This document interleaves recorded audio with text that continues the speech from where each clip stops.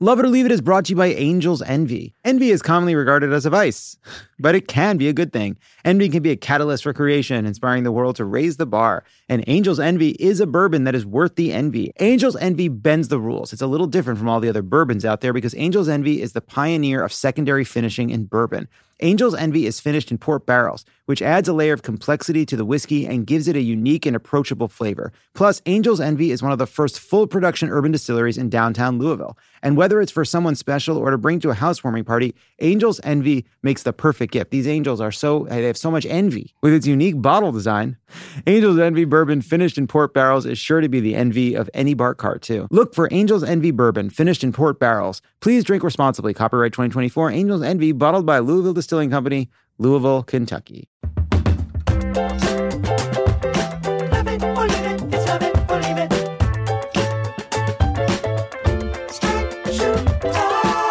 Welcome to Love It or Leave It, Live or Else, coming at you from vacation week 2. Am I on the beach? Am I in a cosmopolitan European city? Am I in the mountains? Am I just on my couch because I didn't plan anything?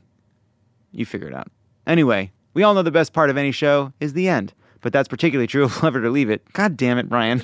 Where we cap off our time together with either unleashed fury or horrible opinions, rants and hot takes. So while I do my best to bring my blood pressure down, we're going to send yours a boiling. Here it is, the best of rants and hot takes. Now it's time for hot takes. You know how it works. We have never seen these takes.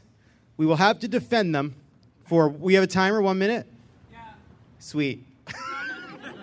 All right, let's see the first hot take. So we defend the take. We have to defend the take. Children under the age of 5 should not be allowed to fly. This has been assigned to me. Children under the age of 5 should not be allowed to fly. I'll tell you why. There's been a lot of talk about who's unvaccinated in this country, all right, and who is vaccinated in this country. But you know what group has gotten 0 vaccines? A group of anti-vaxxers called 0 to 4-year-olds. These people are relying on all the rest of us to do what Fauci says and have immunity. And by the way, these little shits, they are terrible with masks. Terrible at wearing masks. They're always under the nose. They're always crying. What is this? I don't understand. Germ theory. What's next?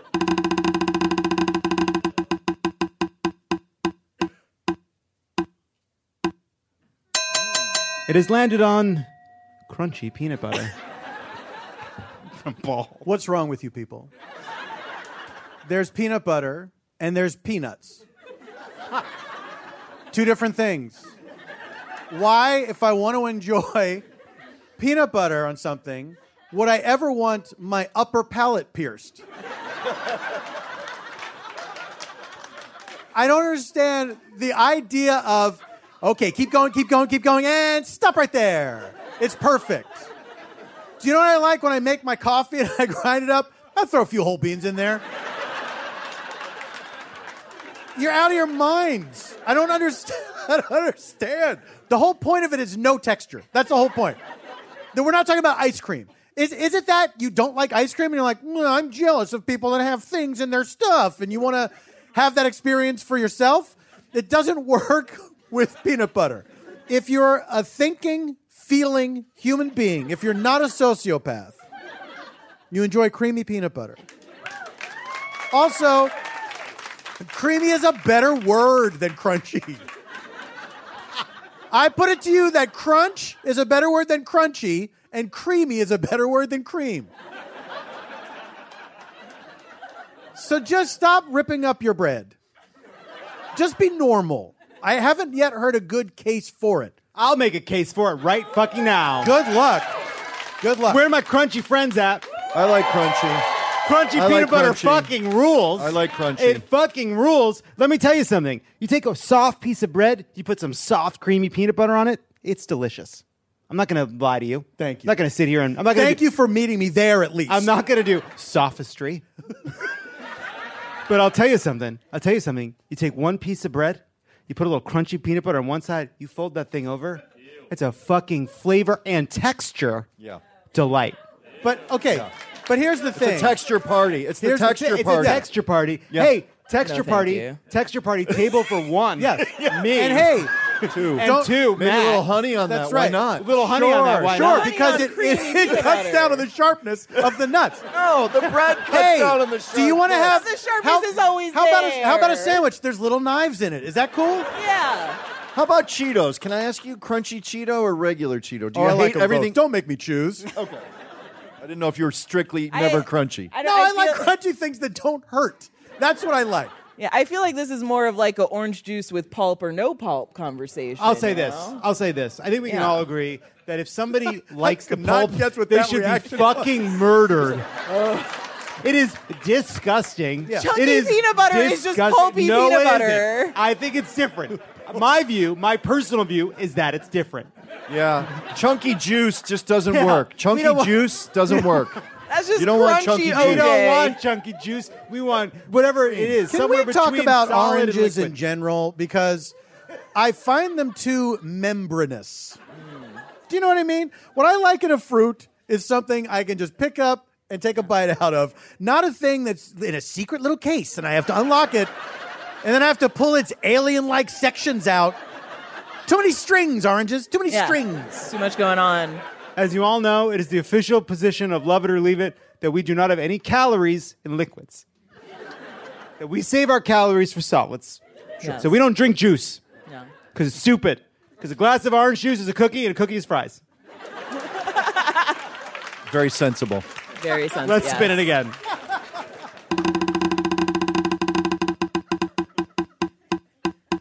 And that's also diet culture, and I know that. Please stop tweeting at me. Hear me out. What about body negativity? Oh, baby, do I ever have something to say about this? Listen, body positivity is passe, okay? We're back to hating the bod, all right? It's a piece of shit no matter what you get. And, you know that you're clowning on everyone else's body at all times, you know? And if you get trapped into the mentality of body positivity, you're just going to be failed by the world and by our culture either way. So we're back to hating it. We're back to hating it. Nice. Hate your body. Woo, bodies. Yeah. Hell yeah. I also think we should consider Cartesian dualism again. Another option. We aren't our bodies. Let's see what's next. Really? Something else. It's just been for Low-rise jeans. It has landed on low-rise jeans. Alice. So I did write this one out because it's really emotional for me. I know that we all remember where we were when we heard that low-rise jeans are back. Some of you may be here right now hearing this. And I hate to be the bearer of this news. It is heartbreaking. But it's here. Vogue, which could be seen as fashion's, I'm going to say, highest court in the land, recently posted an article saying, the latest denim trend to grace the Spring 22 runways, ultra low-rise jeans. Ultra. That's right. Now, I remember when I was a girl, we fought against low-rise jeans, which glorified unachievable body types. These were the years of whale tail, tramp stamps, muffin top. I remember when you could only get a good rise from vendors that operated in the shadows. It's so hard to believe that we have slid so far back, or shall I say, so low. But here we are. Here we are, okay? But I wanted to talk about this tonight. Yes, I did. Because even though Bella Hadid is wearing low-rise jeans right now, that doesn't mean that we have to let them spread to Rihanna, who I like to think of as a sanctuary celebrity. What I am saying is that the fight is not over. And fight we must. Is there some backing music? I didn't. But here's the thing. It's going to take time. And it is going to take all of us. There are no quick fixes. The fact is that while we were wearing high-rise, figure-flattering stretch denim for decades, low-rise jeans have been fighting in the background, doggedly pursuing their goal of showing our front pubes. And now, I know it's easy to blame each other That's what we want to do, right? Some of you just want to tell everybody about how uninspiring skinny jeans were and how they weren't really that good on a bicycle. And then some of you, from the fringe fashion movement are just constantly scorned for, what a waste of time we all spent on those cropped culottes that, let's face it, we're never going to win over the South. But here's the thing. We have to stop all that. We need to stop yelling at each other on Twitter and come together because the other side is galvanizing their forces as we speak. They have been playing the long game right now, and they are winning. Before the November issue of Vogue comes out, an issue I picked at random because it feels like a good deadline. I want everyone listening to do one thing every week, to do what you can to get everybody involved in this fight. If we all work together, we can not only prevent low-rise jeans from combining with a boot cut, which some fashion experts say is irreversible, but we can resist enormous, bedazzled belts from returning. We can make sure no one but truckers wear trucker hats. Because the alternative is Ed Hardy 2024, and nobody wants that. All right? That was great. All right. That was incredible. What's next? Oh, God.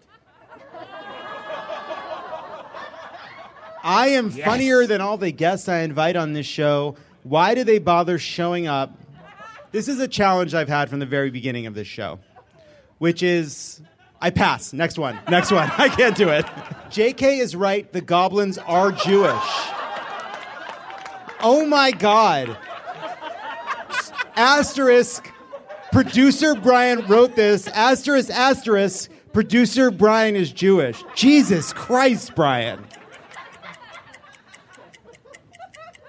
I think it's great that one of the most important formative reading experiences for literally millions of children in this country and around the world is predicated on the idea that stereotypes are good and that all people should be sorted from basically the time of their birth into different categories, that it is not really possible for you to escape basic qualities you have when you're a literal child. So I think it's good that basically this is a book about a kid who's really good at sports, who gets to be in charge even though his friend who's a girl is smarter and more talented and harder working than him. But because he's special, he gets to be in charge. Those are inevitable qualities, and any hard work you put in, any time you put in, any effort to better yourself, any view of learning itself as an opportunity not to use your innate gifts, but actually to expand your mind and change the kind of malleable, plastic quality of your own consciousness, that's stupid. That's silly. What you are when you're 10 is what you are when you're 30. And the sooner you accept that, the better.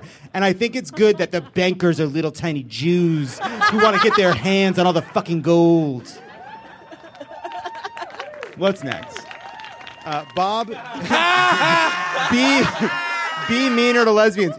Be meaner to lesbians. And hear me out. We have been letting them bully us around for years. They walk into the room just glaring at us, making fun of our skirts and our shoes and the way we dress. Bitch, look at the way you dress. Yes, you're on time for everything. Yes, you're smarter than all of us. No, we couldn't get anywhere without you because gay guys are very, very, very bad at planning things. The only reason it's called brunch is because a gay guy couldn't show up to breakfast on time. However, we will no longer be bullied by you. And when you're nice to lesbians for far too long, look what happens. Ellen DeGeneres. Let's see who's up next. Yeah, for Abby, it says, corporate pride is helpful and good for queer communities. Thank you for the rainbow pen, TD Bank. Abby? Okay, you know what? I'm bad with the budget. I like free shit. I like a pen. I like a tote bag. Hey, Miller Lite, I'd like some coveralls. Never received them. They've heard the plea. Corporations, they care. They care about the queer community because at least the queer cis men got money. Oh, was that too much? Suck it up. Oh, yeah, John Lovett doesn't have money. Everybody chill out. Yeah, so corporate, let's give them a break. I mean, we're all struggling, but they could really bring us up. You guys, 24 more seconds. You know what? I saw a trademark in there, and I'd like to trademark my. Oh God. So how are we doing, John? This is over, right? You're doing great. You know what? I hate the patronization, but I'm gonna lean in. Corporations aren't all bad. Suck at social services. Oh no! Fantastic. Suck it. Look, as we always say during Pride, suck it, social services. What else? Let's see who's next. Send gays over 40 to a farm upstate. Solomon. Rude. Send gays over 40 to a farm upstate. Easily, yes. We don't need to be out. I'm 40. I'm done. You guys are exhausting. It truly, what do we need to do? We've proven I've come too much. I can't get chlamydia again. Send me somewhere else. 35 more seconds. Look, over 40 gays, you see us in the club. We're creepy. You don't like it. You don't want us there. We don't look like we should be there. Why do we have a vest with no shirt on under it? That was never in style. I have nothing else to say. I'm going upstate. Solomon's going upstate. Let's see who's up next.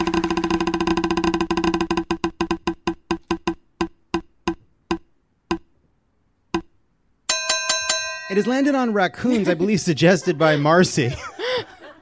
Okay, well, here's the thing about them is they think everything is theirs. Like truly, there's nothing you can do to stop them. I recently put cameras outside my house, and they are truly terrorizing the neighborhood at all times. We have a little family of 3, a mommy and 2 babies, and I've watched them since they were little. But 2 years ago, I was feeding feral cats in an effort to try to trap them, neuter them, and then release them. And these, wow. So I had to feed them. Labor-intensive activity. Oh, it was too much. And there was one cat who was very limpy. Whatever. I put food out, and these raccoons would fight anyone. They fought possums. They fought skunks. And I was like, I got to stop this. I found a dismembered possum baby in my front yard. So I was like, I got to stop this. It's coming to blood. They still come back all the time looking for food. And then I swear they look right at the cameras. Like they know. And they suck. have opposable thumbs, so you know what they can do to the camera. Yeah. They got those little thumbs. Those little thumbs. Ronan, when he was a child, had tiny little... Careful. He had... you had birds, chicks, right? Yeah, I raised chickens. He raised chickens, and chickens were getting picked off by raccoons, so they brought them in the house. And then the raccoons broke into the house, found the chickens in the bathroom, killed the chicks, and then the little fuckers washed their hands in the toilet and left. Wow. See? Isn't that right, Ronan? Yep, that's right. There were That's culprits in blood to the toilet. That's to like wash up. Professional assassins. And to leave a message, too. Yeah. That's why I don't like them. I mean, I do like them. They but left one chick alive to tell the story. And they wash their hands. And they're very cute, very scary. They're little thieves. All right, let's see what's next. I'd rather eat week-old crudité than a Taco Bell Mexican pizza. Here is something that I believe. Week-old crudité is fantastic. Here's the thing. You can have fresh crudité, supple green celery, and cheese that isn't hard on the corners. But what better than an old platter that maybe has been in the fridge a while, rather than consuming something hot and made of beans and cheese and meat with 2 layers of tostada that they only used on the Mexican pizza that they didn't use on any other dishes. It was only for that, where they cut it beautifully into 4 pieces. And then when you were 17 and got your driver's license, you would time how fast you get to and from the Taco Bell by your house in Syosset, and it was 11 minutes there and 9 minutes back because you drove like a fucking psycho. And then your sister got mad that you got the car smelled like Taco Bell, so by the end you would just hold it out the window while you drove home instead of having friends. Thank you. Let's see who's up next. If it's for me, the Taco Bell Mexican pizza pales in comparison to the mixed spaghetti. Jesus. I don't know what the mixed spaghetti is, but I can only imagine it is a sensory delight. Now, obviously, I like the Mexican pizza. I consider it a near perfect food, but only near perfect. But as I look at what could I only imagine a long-tested product, like when McDonald's rolls something out, they're not putting it together willy-nilly. They got scientists. They got experts. They get the right balance of all the flavors, your salt, your sweet, your sour, your spicy, your umami, which is the poignancy of flavors. Yes. You know what I mean? Are you looking at me for yes? No, I wasn't. Oh, I thought you were wanting a Japanese person. Okay. No, Excuse your me. time. Excuse me. Excuse me. Excuse me. And obviously, as we all know, when we think of umami, we think of Parmesan cheese. Atsuko Okatsuka. We think of Parmesan fucking cheese. Right. Yay, John! Yay! So I love mixed spaghetti. That was so good, and aggression towards me for some reason out of nowhere. I was just trying to support. I was yes-handing. You were looking at me. I said, yes, I know, mommy. I was trying to help. We got each other. Shut up, everyone. Don't side against me on my own goddamn show. Let's see what's up next.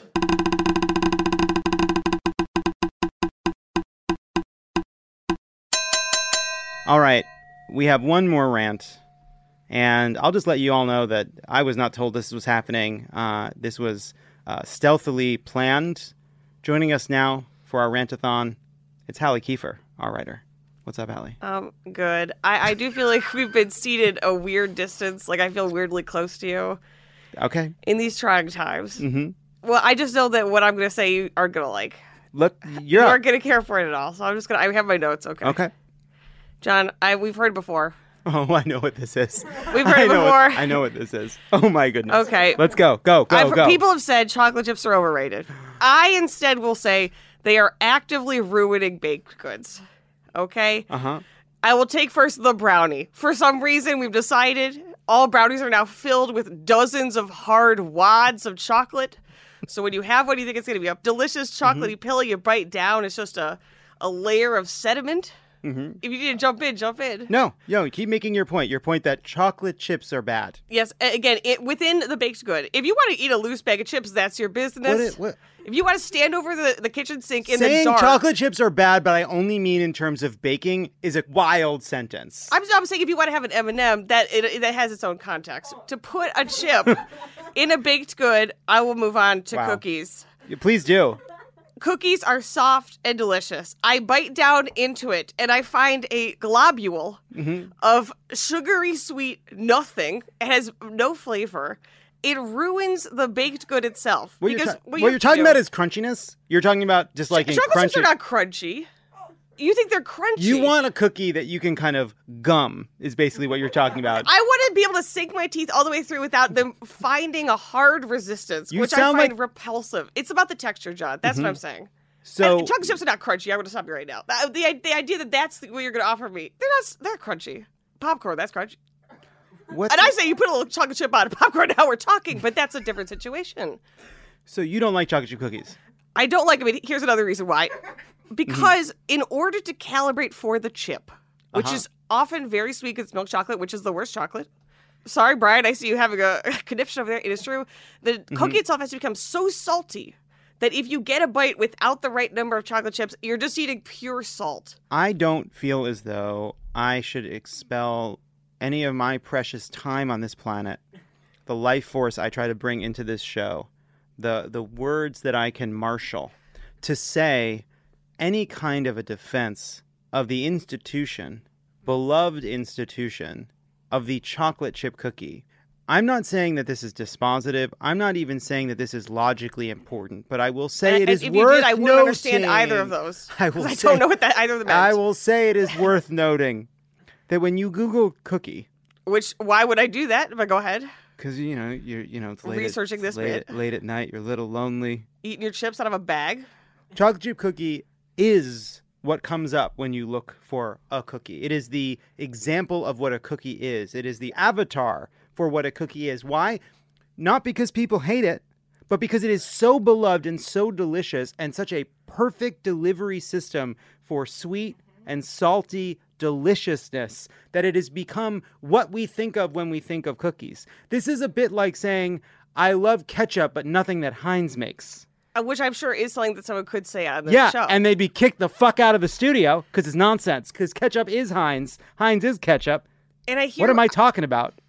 I could have made a better argument. Sponsored by the Heinz Corporation. And I just want to thank Teresa Heinz Kerry for all that she did in the 2004 effort to elect John Kerry. And I will always remember when she told the story about people standing up at a restaurant in Georgetown, D.C., applauding her husband after he lost. I think it is very telling that in order to defend the cookie, one must go so wide as to cite the history of the world and the country.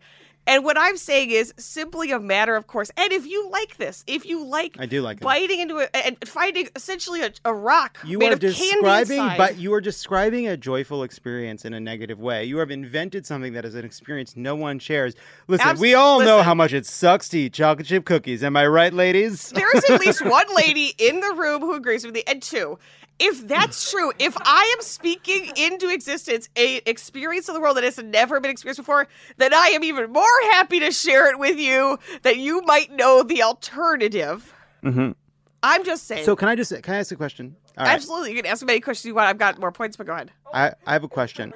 I'm gonna do this in parts, and I'm not asking. I want you to be honest. All right, this is not to push us in one direction or another, but it is a sincere question. Okay. You at least admit here at this table that the chocolate chip cookie, even if it's wrong, even if you're completely right about the fact that it's terrible, which I'm you're bored not, with this so far. Yes, is the classic first option for cookies, right? Like if someone's gonna absolutely, absolutely, and that's entirely why I wanted to voice it's this not, rant. and I hear that. And you know that if someone says, hey, do you want a cookie? The most likely cookie they come back with is a chocolate chip. It's the most common cookie you can get basically anywhere. It is the example cookie. If let's say we live in your version of society, and I hope we don't. I really hope we don't, because I feel as though you're doing to baking like what the Harkonnen did to Arrakis. You're going to have to give me a more context. I haven't seen the movie, and I tried to read the book, and then there's swords in it. And I was like, you're in space. I got to stop you right there. Can't have both, swords or space. That's another rant, though. Don't mix the flavors. The point I'm making is, if we don't have the chocolate chip cookie anymore, what is the normal cookie? Is it oatmeal raisin? Is it sugar cookie? What is the first cookie that comes out in your cookie world? What I'm saying is, in my fantasy of what the world could be, there is no hierarchy. We don't have to have the number one. We don't have to have the leader of the pack. They're all valuable, except, of course, the chocolate chip cookie. And here's another problem, because Brian is slacking me during this rant. So my point about milk chocolate chips is that the cookie has to be too salty to balance them. When you have a dark chocolate chip, the cookie is then very sweet. So that every bit, you are now in charge. Hold on a second. Hold on a second. I have semi-sweet morsels. There are chips designed for the baking of cookies. If people are milk chocolate chips are a kind of bastardization of chocolate chips. At least we can agree on that. Toll House yellow bag semi-sweet chocolate chips. They are designed. They are produced by the best minds and the best. We don't know that who's doing it in there. I mean, I am saying that the bag of chocolate chips that Toll House produces is a product of generations of trial and error, creativity, testing, failure, successful sales, failed sales to reach the ideal chip, the yellow bag Toll House semi-sweet morsel. When we have this expectation, well, if I get a cookie, it's going to be chocolate chip, it actually drives down people's ability to judge a good chocolate chip cookie. Because, what am I going to get? That's the default. So it does not provide for questioning. Oh my God. Okay. So. This is our producer, Brian, who, I want to be clear, has declared himself a chocolate expert. That is his family untrue. Is a chocolate. No, I am a chocolate expert because I've eaten a ton of it. Oh my God, you have had your time. I am so. You're telling me. You're telling me that I am not, quote, out of your have mouth my about share what I of put cookies. Into mine. You are going to regret this, because if you ever commit a crime and people are like, who saw this coming? This is going to be the moment where everyone was like, oh, yeah, there were red flags. This seems like a little too far for the rant, but I mean, Listen, Okay. if you're going to threaten my, God. No, so imprisonment I'm because not of this, sending you to jail for this. Never forget it. well, if you could, you No, would. And yeah, let's be honest that about is true. that. And But let's I'm be saying- honest about what that. I'm saying about this is that for you to say that giving people too many chocolate chip cookies makes them unable to judge chocolate chip cookies is actually quite the opposite. They're getting a lot of trial and error. They've got a lot of points in comparison. They could say, oh, I like this cookie. I don't like this cookie. I like semi-sweet. I like bittersweet. I like dark. I like upwards of 90% chocolate chips, which they do make. Thank you, Ghirardelli. To which I would say, What? if you look at the expanse of American cuisine and you say, Oh, yes, scholar this of is- American cuisine. Oh, yes, This put is- the this chocolate makes it- chips in the popcorn, which is shards of salty glass that you Ugh, get for I 20 think bucks I'm in gonna- a bucket from a teenager. I'm going to yield the floor. I think I'm going to go ahead and yield the floor. Just to have 2 more points real quick. Wow. And just look, in case you can't look, I feel like there's probably just like subtle distinctions between. There was a younger, thinner gay voice from New York for a few minutes. They can tell the difference. And now it's back to me. Yeah, no, I think. Any other points, Hallie? Yes, I got 2 more. One, when I brought this up before, people say, oh, you have it right out of the oven. To which I say, that's the one time it's a liquid chocolate. That's my point. Yeah, right out of the oven, of course, it's not a hard nodule of chocolate. And then, of course, finally, and maybe Brian's level of anger speaks to what I'm trying to get at as just if the last year or two, the last 6 years has taught us anything, just because something is wildly popular does not make it good. And in fact, it might make it bad. And that's it. And that thus ends my rant about chocolate chips and cookies. Yep. And also, if I do go to jail, please don't show this to the courts. Don't. For fear that it will lead to my conviction in whatever crime I've been accused of. And whatever it could be. We don't know what it is. Yeah. She hasn't committed it yet. Not that you know of. Not that we know of. Yeah. And I just want to say we all had a lot of fun here today.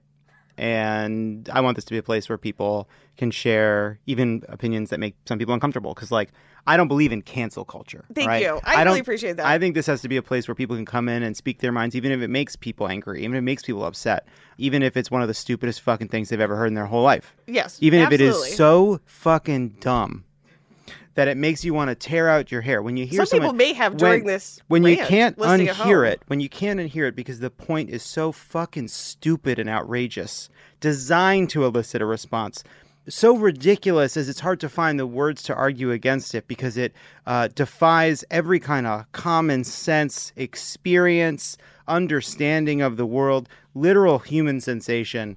I want that to be something people feel comfortable doing. And I do, very much so. I mean, this would be the last time I do this, a rant ever, but this was a good time, for sure. And also, they're just too salty. Chocolate chips in general. Hallie Key Chocolate for chips- everybody. you Get out of gotta here. Get out of here. Tone down the salt in your recipe, people. Wow, Hallie feels the way about chocolate chips the way I feel about anything that grows on a farm. I eat vegetables, Brian. Do you even know me? What? I'm not a caricature. Leave all this in. Anyway, if you could listen to these ads while I refill my pina colada, we'll be back for more rants and takes after this. Hey, don't go anywhere. There's more of Love It or Leave It coming up. Love It or Leave It is brought to you by WikiHole on Wondery. Do you know when Crystal Pepsi was discontinued, what was in Al Capone's vault, or which famous meteorologist is Lenny Kravitz's second cousin? If not, then you haven't spent enough time on Wikipedia, but that's okay because you can learn all about it on the new podcast WikiHole from Smartless Media. Discover the craziest rabbit holes on Wikipedia with host Darcy Carden and her favorite comedian friends as they bring the cyber frontier directly to your tympanic membrane. We love Darcy. Love Darcy. And if you listen to WikiHole, you learn that is the sciencey term for eardrum. WikiHole is a hyperlink roller coaster, starting out on one Wikipedia page and then going from link to link to link, careening through trivia, oddities, and unexpected connections until everyone wonders how the hell did we get here. Follow WikiHole on the Wondery app or wherever you get your podcasts. You can listen to WikiHole ad-free by joining Wondery Plus in the Wondery app or on Apple Podcasts. Love It or Leave It is brought to you by Fast Growing Trees. Did you know Fast Growing Trees is the biggest online nursery in the U.S. with more than 10,000 different kinds of plants and over 2 million happy customers in the U.S.? You can grow lemon, avocado, olive, or fig trees inside your home. On top of the wide variety of houseplants available, Fast Growing Trees makes it easy to order online, and your plants are shipped directly to your door in 1 to 2 days. And along with their 30-day Alive and Thrive guarantee, they offer free plant consultation forever. Mike Pence should have gotten one of those after Election Day. The experts at Fast Growing Trees curate thousands of plants for all climates, locations, and needs. Available 24/7, you can talk to a plant expert about your soil type, landscape designs, and how best to take care of your plants. The point is, I may not have a green thumb, but that's why Fast Growing Trees is perfect for me, because it makes it so easy. Right now, they have some of the best deals online, like up to half off on select plants. And listeners to our show get an additional 15% off their first purchase when using the code LOVEIT at checkout. That's an additional 15% off at fastgrowingtrees.com using the code LOVEIT at checkout. Fastgrowingtrees.com, code LOVEIT. Offer is valid for a limited time. Terms and conditions apply. This show is sponsored by BetterHelp. What's the first thing you do if you had an extra hour in your day? Would you go for a run? Would you take a nap? Would you read a book? Would you show up for a friend? I mean, or maybe I'd hang out with a friend. I don't know if I would show up for a friend. Well, okay. Good to know. Good to know. A lot of us spend our lives wishing we had more time. Yeah, we do. But at the same time, then you check your screen time on your phone and it's always like 6 hours a day. I feel there's a lot of people running around playing busy, you know? Yeah. If you're on your phone for 6 hours, you could be less busy. You could be less Just put busy. your phone down. I'm a guilty as anybody. That's what therapy's for, to help figure out these problems. Put down your phone for an hour during therapy. Yeah, you can't be on your phone during therapy. They hate it. But they can't stop you. It's your hour. Anyway, the point is everybody needs therapy. I need it. John needs it. Anyone else? Anybody else? No, that's it. Just That's the two it. of us Just need the it. two of us. And if you're thinking of starting therapy, give BetterHelp a try. It's entirely online, designed to be convenient, flexible, and suited to your schedule. Just fill out a brief questionnaire to get matched with a licensed therapist and switch therapists anytime for no additional charge. Learn to make time for what makes you happy with BetterHelp. Visit BetterHelp.com/loveIt today to get 10% off your first month. That's BetterHelp, HELP.com/loveIt. Let's spin the wheel.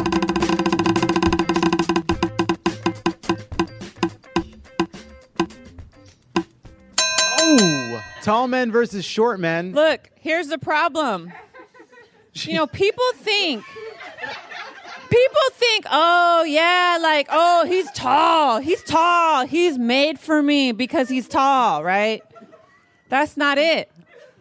You bitches need to stop thinking just because a man is tall, he's going to be good in bed, good to you. He's not. Okay? Short kings, give him a chance. Now, for those listening at home who don't know who I am, I'm 6'2". I got a lot of experience with this. Okay? I want you to know tall men, no personality. Short men, because they're short, they put in the effort. That's right. Not just outside of the bedroom, but inside too. Okay? It's a trip, though, because I had to tell my nephew is 18, he is 6'5". I had to sit him down when he turned 18. We had a lot of conversations, but one of them was to tell him, just because you're tall, people are going to go, I like you, I'm attracted to you. And that is superficial, and you can't accept that. And you know what happened 2 weeks after that happened, after I had that conversation with him? You know what happened? What happened? Some little skank went up to him, and she was all, I like you. And he goes, you don't even know me, because he listened to me. And I just want the women listening, or men too. Just because a man is tall does not make him interesting. It doesn't make him hot. It doesn't make him more appealing. You need to give these short kings a chance. Okay? That's it. Wow. That's all I want to say. I know I got some fans in the audience right now. Look at him. Look at that. I always love being next to you because I feel like Come on, you're get taking up me to here. throw the ring of power into Mount Doom. This little short king. Thank you. He can't hit it, but I'll consider it. You know what I'm saying? That's all. That's enough. Marcella out. Let's see what's next. Track and field, especially the middle distance events, is too boring for air and shouldn't be allowed in the Olympics. Track and field, especially the middle distance events, is too boring for air and should not be televised, even the Olympics. I think I remember that correctly. And, it's just running, guys. It's just running. Why? Just because these people devote their entire lives to training and very specific skills. And just because it's this very simple skill that, people try to master for their whole lives just to be able to do really well, doesn't mean that we need to watch it on TV. I mean, for one, let's say the outfits are a little bit slutty, and I just don't think that people should be trouncing around an oval in such honestly revealing things. And have you ever heard of storytelling, guys? Do you guys know about storytelling? Yeah, there's not that in track and field, okay? And so get it off my screen. I don't want to see this track on my TV, Tyra Banks. Yeah, track is really boring. It's just running. And actually, this is really true. No one who's ever run has any personality. Nice. Let's see what's next.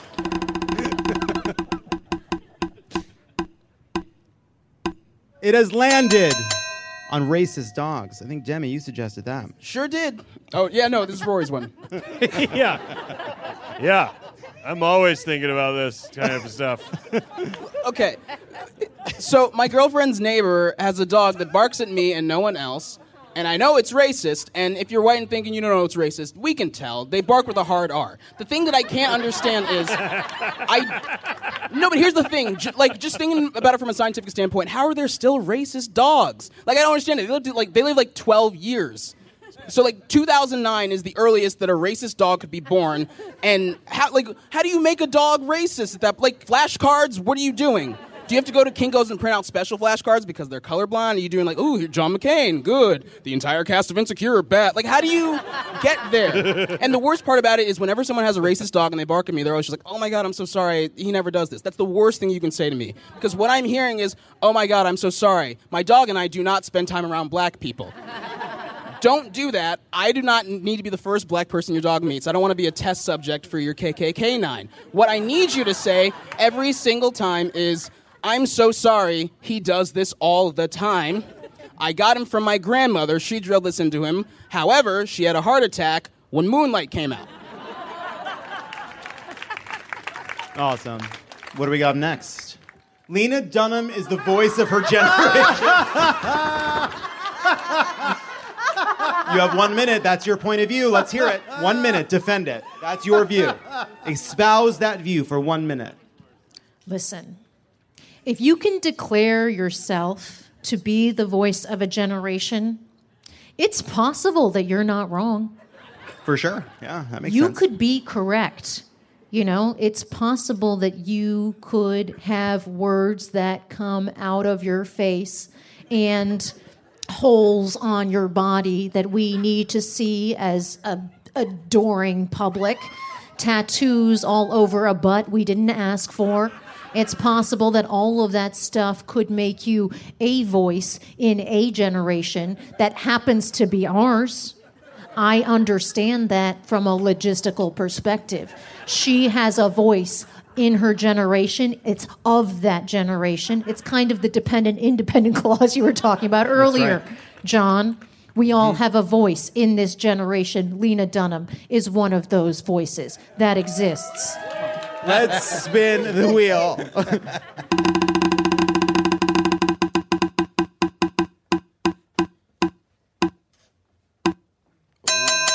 It has landed on embarrassing sex dreams. Who suggested what? That's such a weird thing for someone to want to talk about. Yeah, would you want to talk about it, Kel? I mean, I guess. First off, I do want to address, everyone hates when other people talk about their dreams, but I just want to say you're not having interesting enough dreams, right?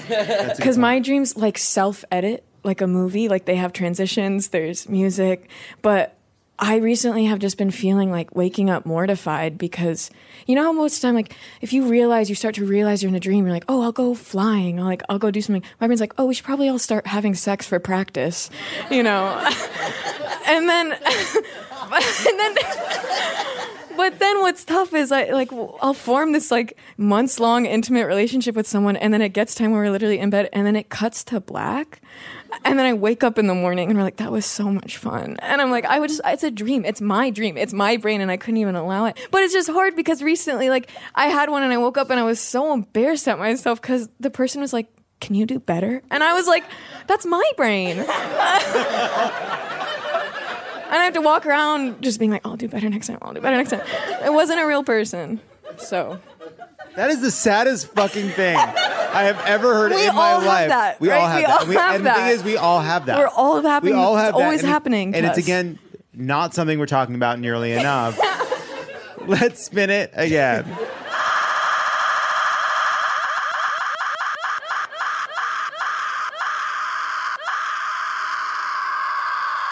Dance recitals. That's me. And It's not just dance recitals, it's what they represent. Because when you're a parent, no, seriously, stick with me. When you're a parent, you have to pay for people to teach your kids stuff, right? You have to pay to teach dance and piano and gymnastics and sports and whatever. Parkour. Parkour, taekwondo. Yeah. What they don't tell you is they're going to charge you again to come in and see your kid do the thing that you paid them to teach your kid to do. They charge tickets? Oh, yeah. For children's dance recitals? And they can, like, Congress should regulate it because they can charge you. No, they can charge you anything they want, and they know that your kid is going to think, Daddy doesn't love me if he doesn't pay $40 for the school play. And then there's all these rules. So you get in there, for example, like a volleyball tournament, right? You could be at a volleyball tournament, and the scorekeeper accidentally forgets to tally one of your kids' points, right? And you shout to the referee, and no, not yell at the referee. So, like, you share important information in a friendly and loud way, right? Yeah, absolutely. And so the referee stops the game, checks, realizes that you were right, changes it, and, like, everybody goes on their way and there's nothing wrong. But then they send your kid across to tell you that you're not supposed to yell at referees. And I was like, no, I shouted to him. But then the next day, because I learned from my mistakes, so the next day, the scorekeepers forgot to give a point to the other team, and I didn't say a word because I learned the lesson. That's growth.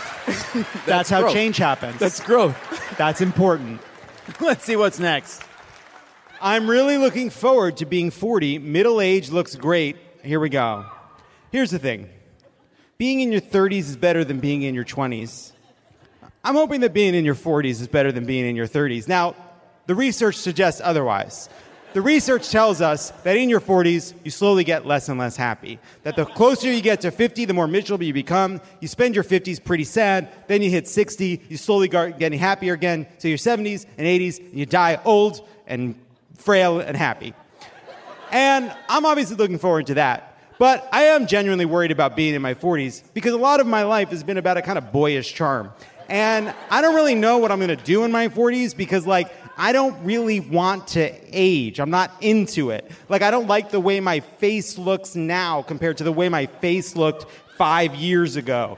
And I'm approving fewer and fewer pictures. It's actually a really hard and big deal for me. It's something I'm dealing with in therapy. And unfortunately, right now, I know my 30 seconds are up. I'm in the crowd. I'm making my way back to the stage because this is something I'm genuinely dealing with. And as I mentioned on a previous podcast, Dr. Christie did have a baby, and she's on parental leave, and she did say I can text whenever I want, but it's not something I'm going to abuse. There's no stairs up here. I got to turn around. And so, here's the thing. You know, someone said something to me once that was a quote from a book I didn't read. And the quote was, there's no such thing as a 30-year-old prodigy. And the problem I'm going to have is I kind of have an impish quality, a boyish charm. And again, as I said, you can't be 43 and, like, kind of, like, cute. That's not going to be cool. No one's going to be, there's no stairs here. Here's the thing I'm going to tell all of you, because again, I did have fully half a bottle of Malort. I have gotten Botox several times. And I'm not going to stop. I'm not going to stop. That's what the money's for. I don't read the mattress ads for you. I read them for the Botox. Here's the thing that's important, and this is what I have to learn. I have to figure it out. The problem is, again, she's on leave, so we're on pause. Don't you love immersive theater? I can feel pretty good about the fact that I'm a young 40, but what does that fucking mean? That just means I'm going to get hit by the train a few minutes later. So it's like, the train is coming. I got to make my peace with the train. I got to figure out a new way to live that's not focused on the fact that I look kind of young. But right now, I don't have it. I don't fucking have it. And one day I will, but right now I don't. And that's what I wanted to say about turning 40. And I feel fine about it. And I feel pretty fine about it. That was about 30 seconds, right? About 30 seconds? I didn't say Swedish. I said shiatsu. This is no way to treat me after canceling my jet ski dolphin excursion. Oh, I'm sorry. I didn't see you there. I'll tell you, customer service isn't what it used to be. Listen to a word from our sponsor while this concierge gets a few words from me. Don't go anywhere. This is Love It or Leave It, and there's more on the way. Everything's changing so fast these days, and that's a great thing. I mean, back in my day, we were lucky if we could get one video to load on our desktop computer. But now, there's the Xfinity 10G network. That means the fastest internet, with faster speeds rolling out every day, and internet that can power a house full of devices at once with ultra-low lag. So while one person streams a movie from their room, another can play video games in the basement, while another TikToks in the kitchen. It's the next generation 10G network, only from Xfinity. The future starts now. Restrictions apply. Actual speeds vary and not guaranteed. When it comes to listing your home for sale, everyone and their mom has advice. Oh, honey, who's gonna want to buy this place? On a cul-de-sac? It's literally a dead end. But for professional advice, a RE/MAX agent actually knows best. Let's start with a neighborhood analysis. I've been seeing lots of buyers looking to move here. RE/MAX is the most trusted name in real estate. Visit RE/MAX.com or download the RE/MAX app to find the right agent. The right agent can lead the way. Based on 2022 BrandSpark American Trust Study. Each office independently owned and operated. In a fast-paced world, every day brings new challenges and new opportunities. At Strayer University, we know a thing or two about getting and staying ahead of change. For over 130 years, we've been providing students like you with innovative tools and customized support, so you can find your way forward and always keep striving. Visit strayer.edu to learn more. Strayer University is certified to operate in Virginia by Chev and has many campuses, including at 2121 15th Street North in Arlington, Virginia.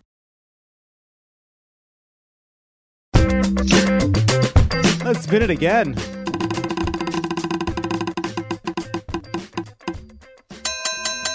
It has landed on sleep paralysis demons. Okay, this is me again. Haven't we suffered enough? There are already so many things to be scared of. Big bugs. Snakes that with their bite can kill us. Octopuses with their touch can kill us. In the one safe place, I don't need to wake up and have a shadowy figure on my chest. Does anyone need that? Is anyone advocating for it? Some people pay for it.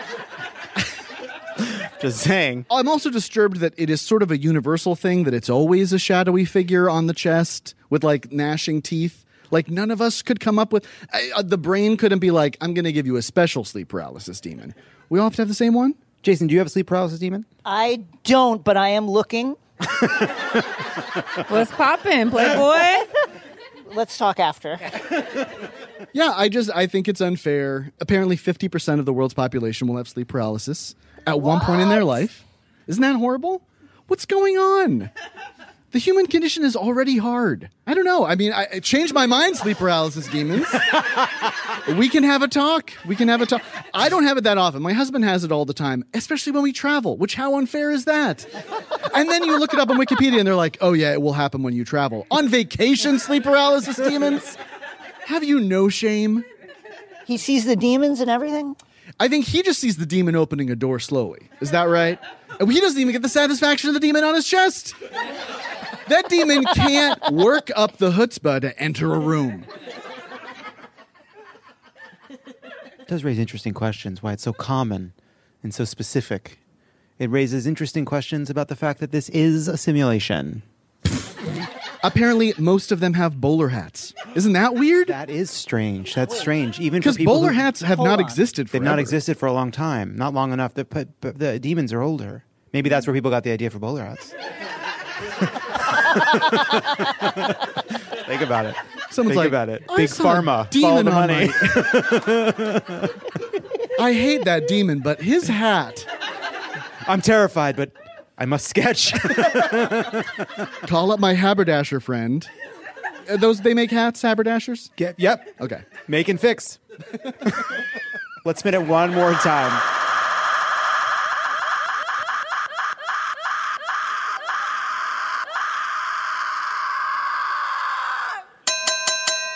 It has landed on oceans. Yuck. There is nothing good you get from an ocean you can't get from a lake, and there's nothing bad from the ocean you get at a lake. Hey, you know what? Let's take a lake. Let's make it so you can't drink it, and it's filled with sharks and jellyfish. You know what that's called? It's called a fucking ocean. Hey, you want to go walk around the ocean? You can't. You physically can't. You want to do water sports in the ocean? You take your life in your hands. You ever heard of Riptide? The ocean. I say yuck to the ocean. We've invented a better way. It's called lakes. I've said it once, I've said it 1,000 times. The oceans are too big. They go on forever. There's far more ocean than any of us need for a vacation. A lake is the right amount of water, right? Some of them pretty deep, deep enough. Some of them are big, big enough to go around a little boat. More flat, more pristine, more placid. So you can put on, little skis from the water. Get pulled out. Don't just stand up. Let the boat pull you up. That's something important about water skiing on a lake. The thing about water skiing on an ocean is, step one, don't do it. Water skiing on the ocean, that's Johnny Knoxville firing people out of a cannon in a supermarket cart things. Water skiing on the ocean with the barges and the tides. No, on a lake, on a beautiful morning, you let the boat pull you up. Now you're up. You do it long enough, you don't even need both skis. And they don't tell you that at first, but eventually you're just on one ski. Now you've saved yourself. You can get twice as many people out there because of lakes. You get good enough at it. This is wild. You don't even need the skis. There are people out there water skiing. They don't need the skis. They're using the bottoms of their feet as skis. What makes that possible? Not the ocean. Lakes. Let's see what's up next. Atsuko, this is you. It is? We have nothing to learn from the elderly. They are wasting our resources. We have nothing to learn from the elderly. They are wasting our resources. Wow, man, shoot. Have you looked at old people lately? Oh, my God. They're just like, you're just like, I'm trying to walk, okay? And you're in front of me, and so it's, this is hard because my grandma is my best friend. This is a personal attack. This is an attack, but I mean, you gotta see them, okay? Just trying to do anything. Oh my God, what a sight, it's... And then, they also wear diapers. We're like, babies. Everyone's like, babies, they use a lot of plastic diapers. How about the elderly, huh? Oh, aren't they just like babies? They use the same products. Oh, we only attack the babies. Oh, the environment. But how about the elderly? They also use diapers. They eat soft foods. They eat same ass shit. Get rid of them. Again. Let's spin it again.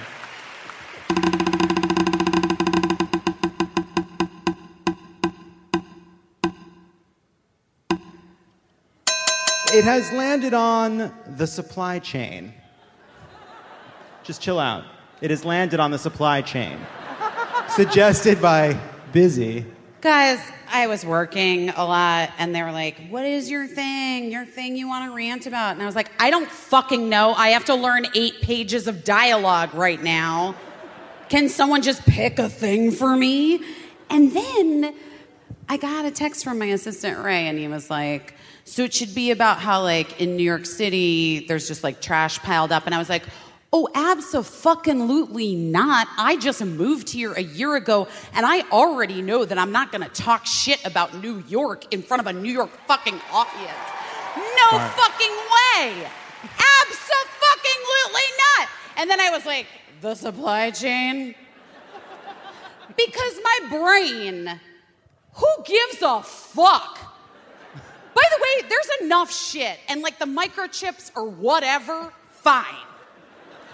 I'm getting in February a fucking cartilage transplant. Do you know how fucking insane that is? Like a cartilage transplant. Like from like a dead person, we have to wait for the person to die, and then I get the cartilage.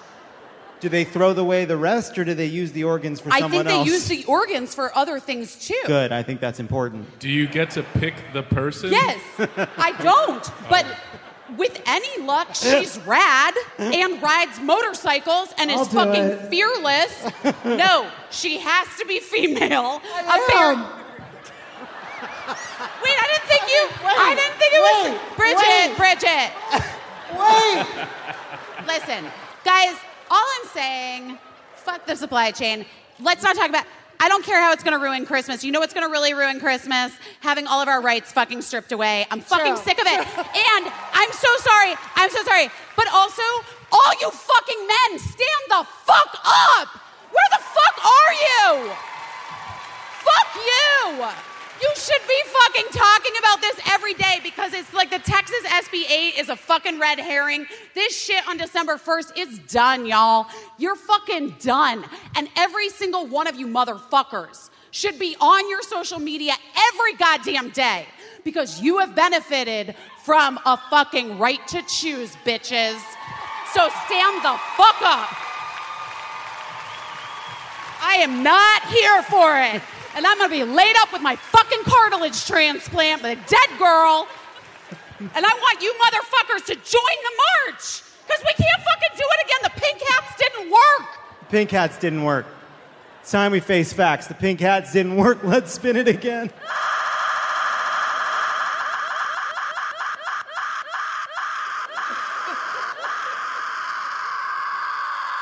It has landed on professional clothing expectations for women suggested by Lieutenant Governor Peggy Flanagan.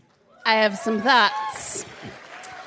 So occasionally, I get some feedback on the way that I dress. Usually it's someone like Bob from Fridley. And Bob from Fridley commenting, giving me helpful advice from his mother's basement, likes to say, you should dress more like a lieutenant governor. What's that mean? It's interesting. So here's what I know. For men who are elected officials, they have a blue suit, a gray suit, a blue suit, and like some shirts and ties. And like you could wear, Mayor Carter, like the same suit like 3 days in a row and like nobody would know, right? Dudes can dress like it's Garanimals. You know? Unless it is Barack Obama's tan suit. And he was a snack, let's be clear. But so for women, right, for women who are elected officials, and in particular for women of color and indigenous women who are elected officials, there are certain expectations that people have. We must shatter them. That is our job. And here's the deal.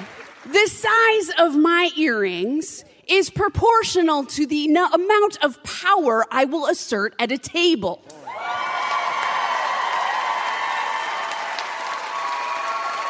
It's like Madeleine Albright, R.I.P., and her brooches, which she called her political arsenal.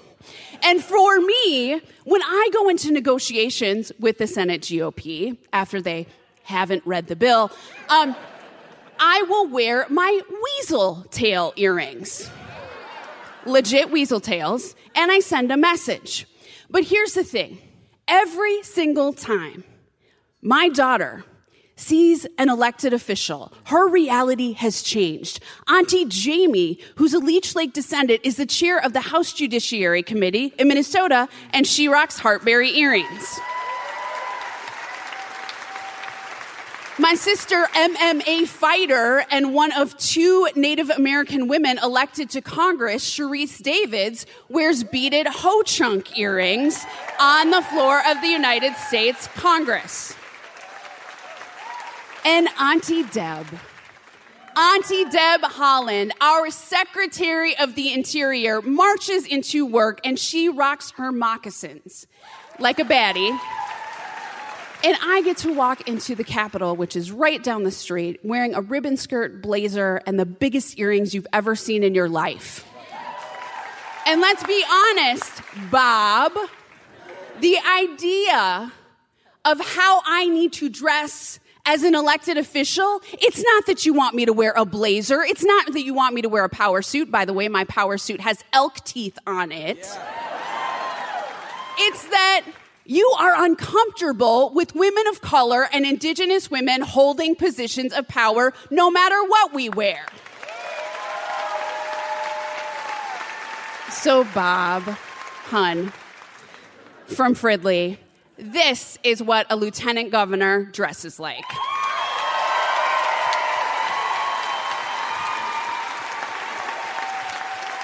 Thank you. That was great. Can I say very quickly, I am inspired like I just saw Leah Michele sing Don't Rain on My Parade. Like, That was beautiful. That was beautiful. That's Oh my a God. level. That's a level. Thank you. I feel so much better. Good. Thank you. And that's what this is all about. Let's spin it again.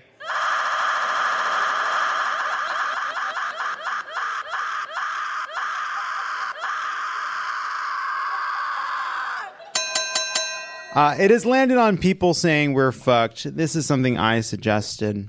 This has been a very hard 2 weeks. Crooked Media, Pod Save America, Love It or Leave It, the shows we do, we try to tell people what they can do to be involved, how they can help. And at a time like this, it is when we see a lot of people coming to us and saying, are we fucked? Are we fucked? Are we fucked? Are we fucked? There's no such thing as being fucked. That doesn't exist. Fuckedness exists on a continuum. It does. There's no end point. Things can get better. Things can get worse. This Supreme Court is terrible. It is awful what has happened. The experience of feeling as though we are being ruled, it is anathema to us because we are freedom-loving people in a country that used to pretend to uphold certain values. I understand feeling a bit hopeless. I understand feeling a bit lost. But if you are part of this great conversation we're all having, it means that you're paying enough attention, that you have enough agency, you have enough privilege, you have enough power to understand that saying you feel hopeless or actually giving into a sense of hopelessness is not an acceptable answer. I'm not saying it's wrong to feel lost. I think we all have felt pretty lost in the last week. And I'm not saying it's wrong to kind of give in to that cynicism and give in to that hopelessness. It's justified. What's happening is really unfair. It's wrong. It's morally reprehensible. It is about depriving us of agency. It's about rejecting the power we are meant to have in this system. I mean, this is a Supreme Court that has been stolen. It is an anti-democratic institution seized by another anti-democratic institution, empowered by an anti-democratic institution in the form of the Electoral College. We are reeling from a kind of compounding impact of minority rule. All of us, the majority of this country, the vast and great majority of this country that believes in the right of people to control their own bodies, that believes in the rights of gay people to live as they see fit, that believes in sensible gun control, that believes in sensible climate regulation, that believes in democracy. That is frustrating. That is enervating. That is depleting. That is awful. It is one thing to say, I worry that people will feel demoralized. I worry that other people out there will feel as though Democrats are letting them down. I worry that other people out there don't understand the stakes and will turn off and reject being involved because they feel as though it is senseless. I get that. I think that's a legitimate concern. That's a political concern. We all should think about the best way to respond, the best way to activate people. But what is unacceptable to me is people saying, we're fucked. People saying, I give up. I'm taking my ball and going home. You can do that. But it's not acceptable. We all should take the time we need, feel the pain that we feel, accept the disheartening and depleting and soul-crushing experience of watching this radical group of unelected judges in robes telling us how to live our lives and doing it with this kind of capricious and feckless and cruel and mean-spirited an imperious sense that they know better than us, that pretending that they're justifying with some legal theory, which basically amounts to saying, Benjamin Franklin's my invisible friend, and he told me that all this is fine. I get all of that. But if you're hearing this, if you're engaged in this conversation, it means you're paying attention enough to know better. And none of us have the right to take our ball and go home. None of us. It's not acceptable. I understand that it's sort of a little bit more in vogue to kind of indulge these kinds of feelings, and I struggle with that. But like all of us are leaders. If you're hearing this, you're paying attention and you're a leader. All of us have to act like leaders. And acting like leaders means not accepting the cynicism that the Republicans and the right and Fox News and Sean Hannity and Mitch McConnell want us to accept the cynicism that we can't change things. We are the majority of this country. We are the majority of the people. We are the majority of the gross domestic product. We are the majority of the voters. We will not be ruled. We just won't. And we can win. I know that we feel that our leaders are not up to this moment. Okay, so what? It's not about them. It's about us. So we know what we have to do. We don't need these other people to tell us what to do.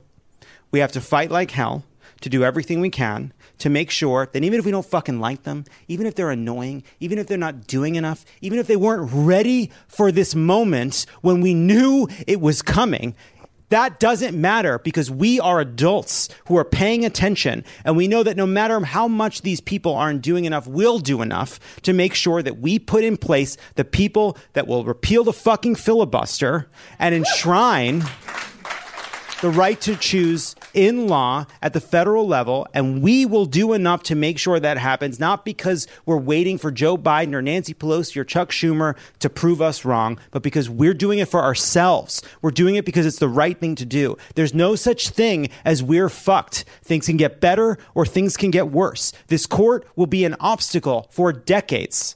There's nothing we can do to change that. That is not an excuse for inaction. And all of us have to do everything we can over the next 120 days to make sure that up and down the ballot, we have to make sure in Kansas on August 2nd that they reject a ballot measure to make abortion illegal, not just for people in Kansas, but for people in the states around it. We have to make sure that in Michigan we pass a ballot measure. We have to make sure in Pennsylvania we elect Shapiro at the governor to make sure that the state legislature doesn't ban abortion. We have to elect Fetterman. We have to elect Mandela Barnes in Wisconsin. We have a lot of fucking work to do.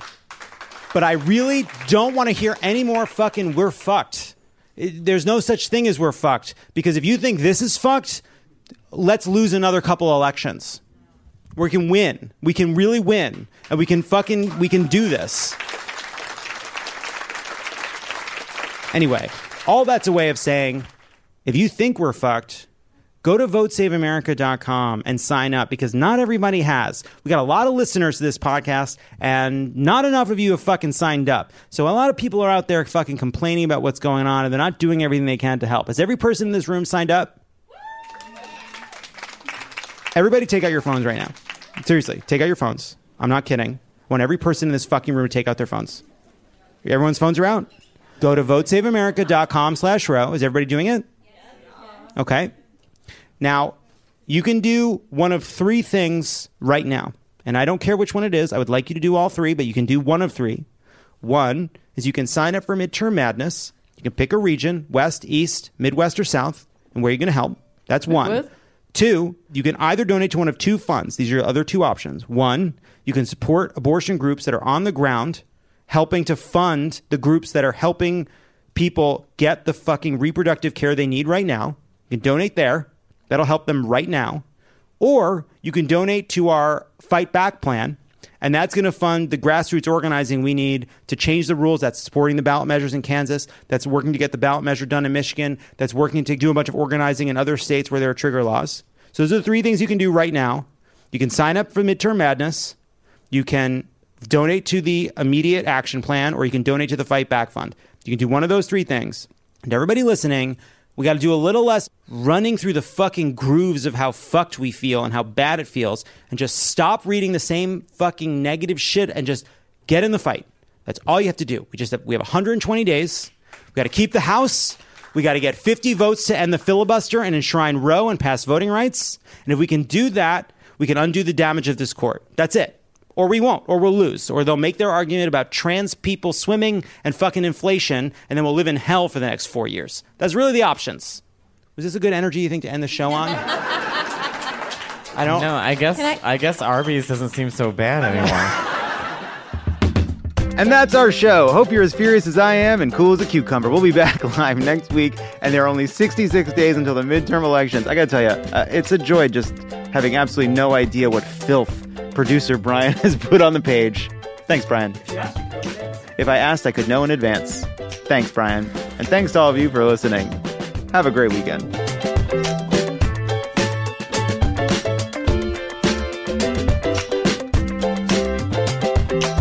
Love or Leave It is a Crooked Media production. It is written and produced by me, John Lovett, and Lee Eisenberg. Kendra James is our senior producer, and Brian Semmel is our producer. Hallie Kiefer is our head writer. Sarah Lazarus, Jocelyn Kaufman, Pallavi Gunalan, and Peter Miller are the writers. Bill Lance is our editor, and Kyle Seglin is our sound engineer. Claire Fogarty is our production intern working on the show for the summer. Our theme song is written and performed by Sure. Thanks to our designers, Jesse McLean and Caroline Haywood, for creating and running all of our visuals, which you can't see because this is a podcast, and to our digital producers, Nar Melkonian, Zuri Irvin, and Milo Kim, Mia Kelman, and Matt DeGroot for filming and editing video each week so you can. When it comes to buying your first home, everyone has questions. Can we even afford to buy a house right now? Well, I need to negotiate. How do I even negotiate? Luckily, a RE/MAX agent has answers. Hey, Brian, those are really good questions. They are? Thanks. It's my first time buying. I work with first-time buyers all the time. I got you. RE/MAX agents have more experience than other real estate agents. Visit RE/MAX.com or download the RE/MAX app to find the right agent. The right agent can lead the way. Each office independently owned and operated. In a fast-paced world, every day brings new challenges and new opportunities. At Strayer University, we know a thing or two about getting and staying ahead of change. For over 130 years, we've been providing students like you with innovative tools and customized support, so you can find your way forward and always keep striving. Visit strayer.edu to learn more. Strayer University is certified to operate in Virginia by Chev and has many campuses, including at 2121 15th Street North in Arlington, Virginia.